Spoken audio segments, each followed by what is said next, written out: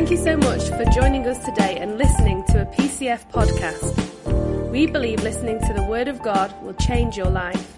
God bless you as you continue listening to this podcast. Thank you, Jesus. Thank you for your presence this morning in the room. Thank you, Lord, that we bring our hearts before you today and we say, I want to have a soft, pliable heart in front of you today. We want to hear your words, not allow them to just bounce off our hearts and not be received, but we want to listen with real ears today, heart ears. We want to see with our spiritual eyes today and receive from you. In Jesus' name, amen. I don't know if there's anyone in the room like me who quite enjoys a crime sort of series or a whodunit. Does anyone like that? They enjoy those crime dramas of who did what, and I like to almost visualize myself as this invisible person that creeps into the jury and sits down, and I'll get intrigued by the arguments and the accusations, and I just get drawn in and I try and figure out before the verdict's read, am I right, am I wrong? Anyone like that? It's all about like seeing the crime and finding out who has the stains of the crime and the accusations, and then getting the verdict and seeing the person punished. But interesting, isn't it, that each one of us carries stains. Stains of one kind or another, we carry stains. They might not be bad enough to imprison us, take us to court, put us behind bars, but we do. And some of these stains that we carry around us actually do imprison us. They put us behind walls that are so high, so strong, of insurmountable guilt that actually no one goes in and no one comes out. Today, my sermon I've titled for you, Who Do You Say He Is? Who do you say He is? The stains that we often carry perhaps are those that say, I'm not good enough.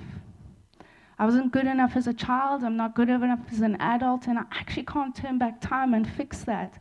I sometimes carry the stains of compromised integrity, perhaps achieving things in the wrong sort of way.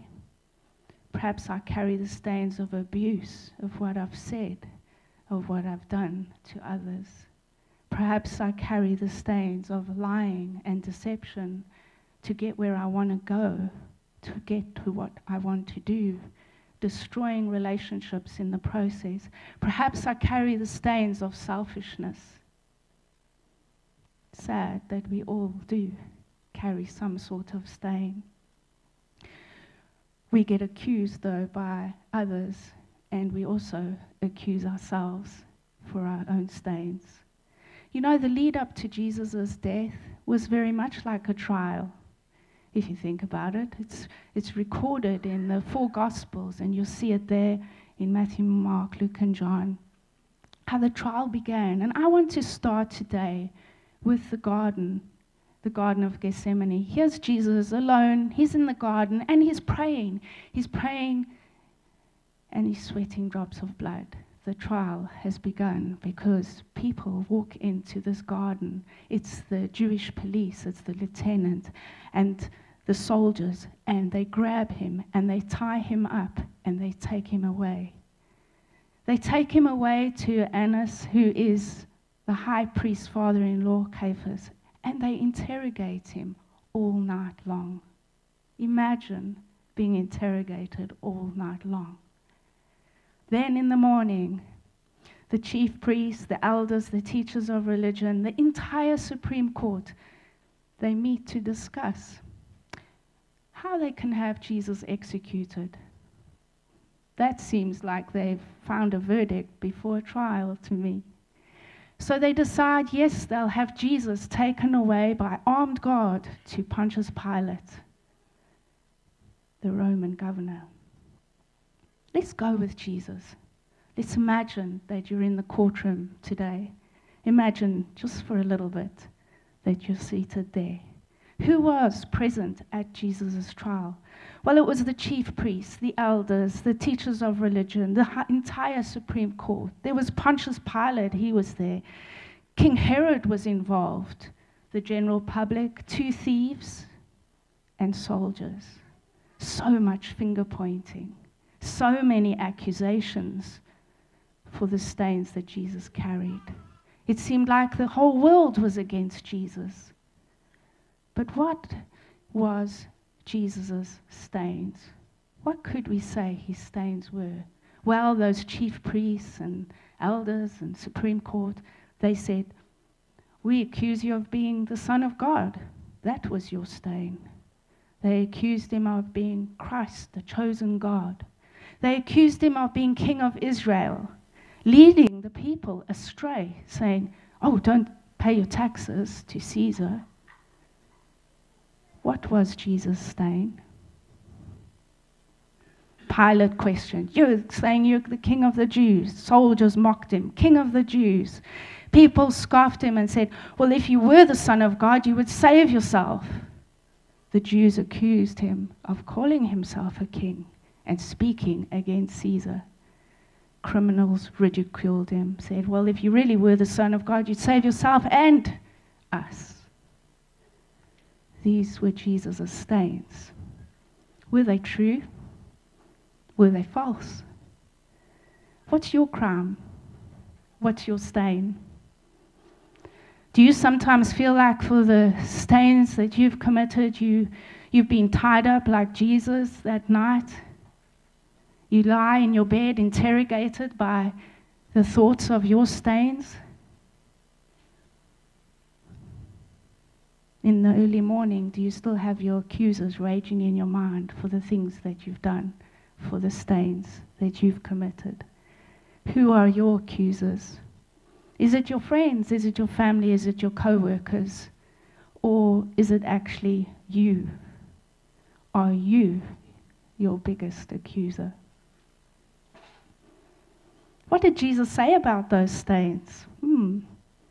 Interesting, he said to each of his accusers, "Guilty as charged."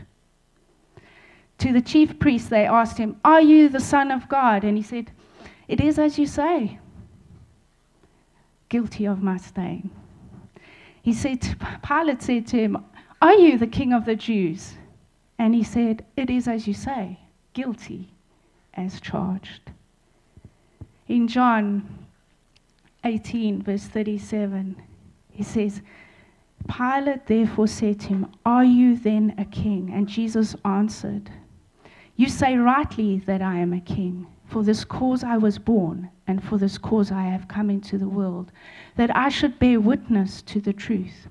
Everyone who is of the truth hears my voice." In the New Living it says, Pilate says, "You are a king then?"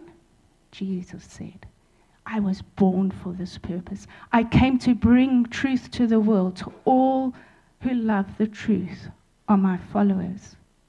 You see, Jesus was born for this reason. He was born for the purpose of telling the truth. Yes, guilty as charged for his stains. Even Paul refers to it in Timothy. 1 Timothy 6:13 says, Jesus gave a fearless testimony before Pontius Pilate.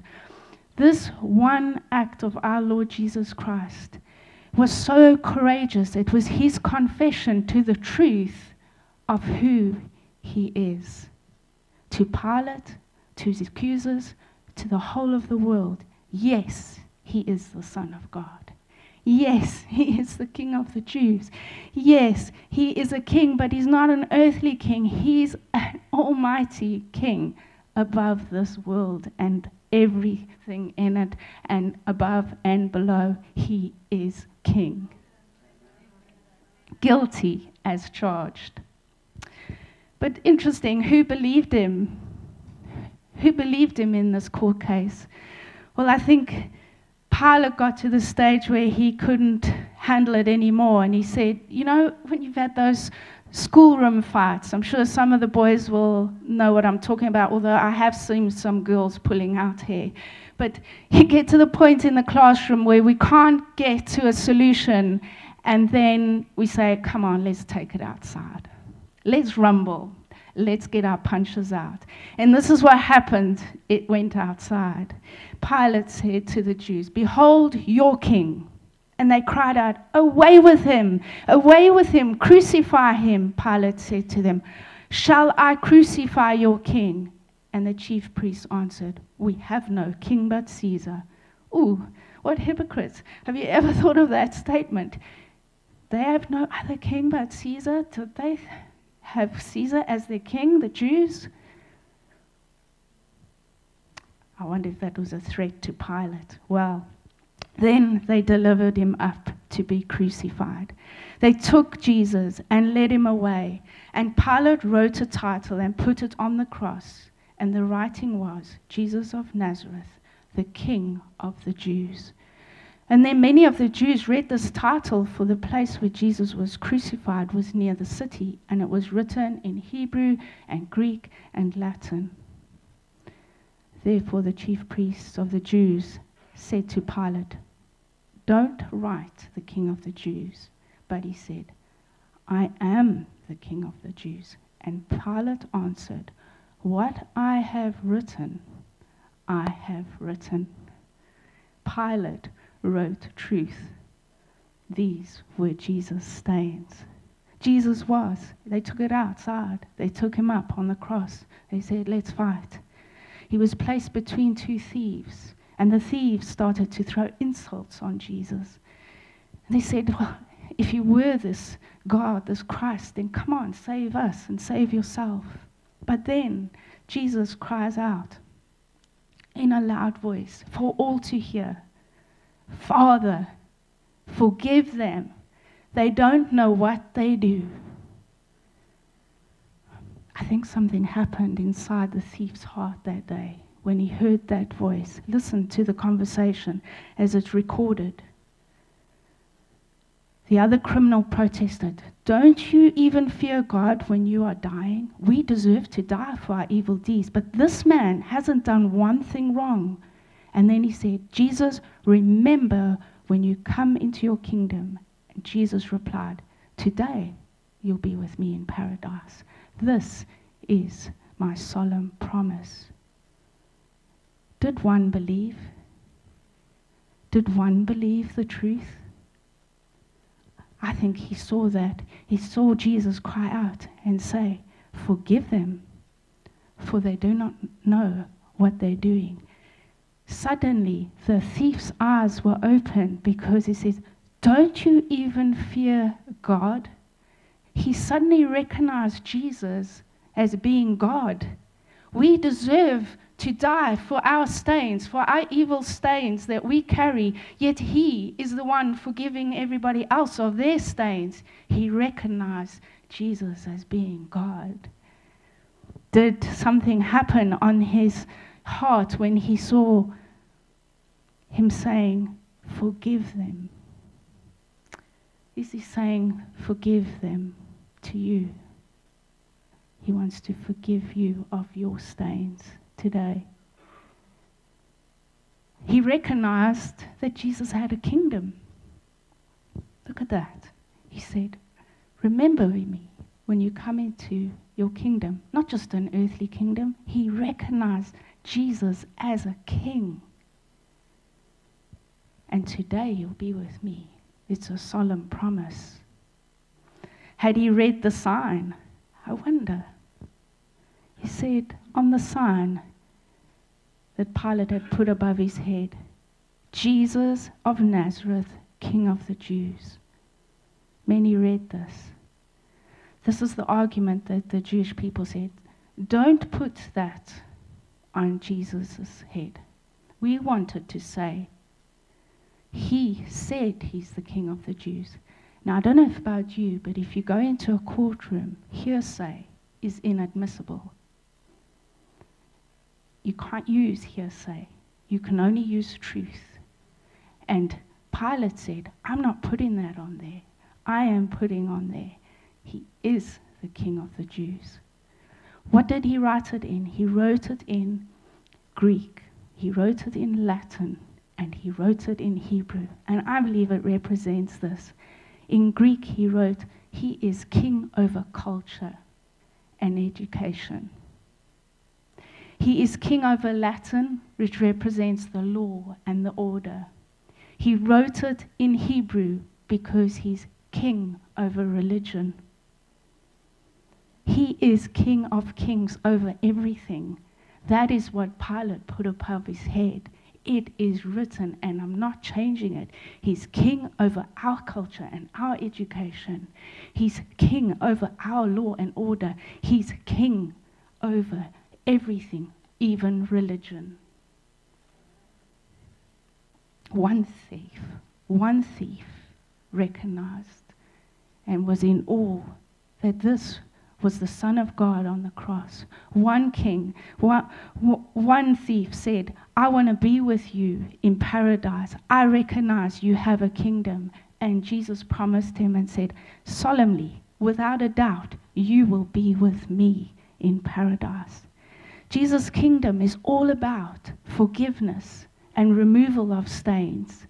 Jesus' kingdom is always about acceptance and removal of stains. For those who will come and say, I believe the truth, the witness of the truth, I believe it. For you, for me, for the thief, for all the accusers, he's the one who will remove your stains. Jesus is being a witness to you today. I'm perhaps laying out a mock trial, but he's being a witness to you today. Do you believe him? We are guilty as charged for our stains, aren't we?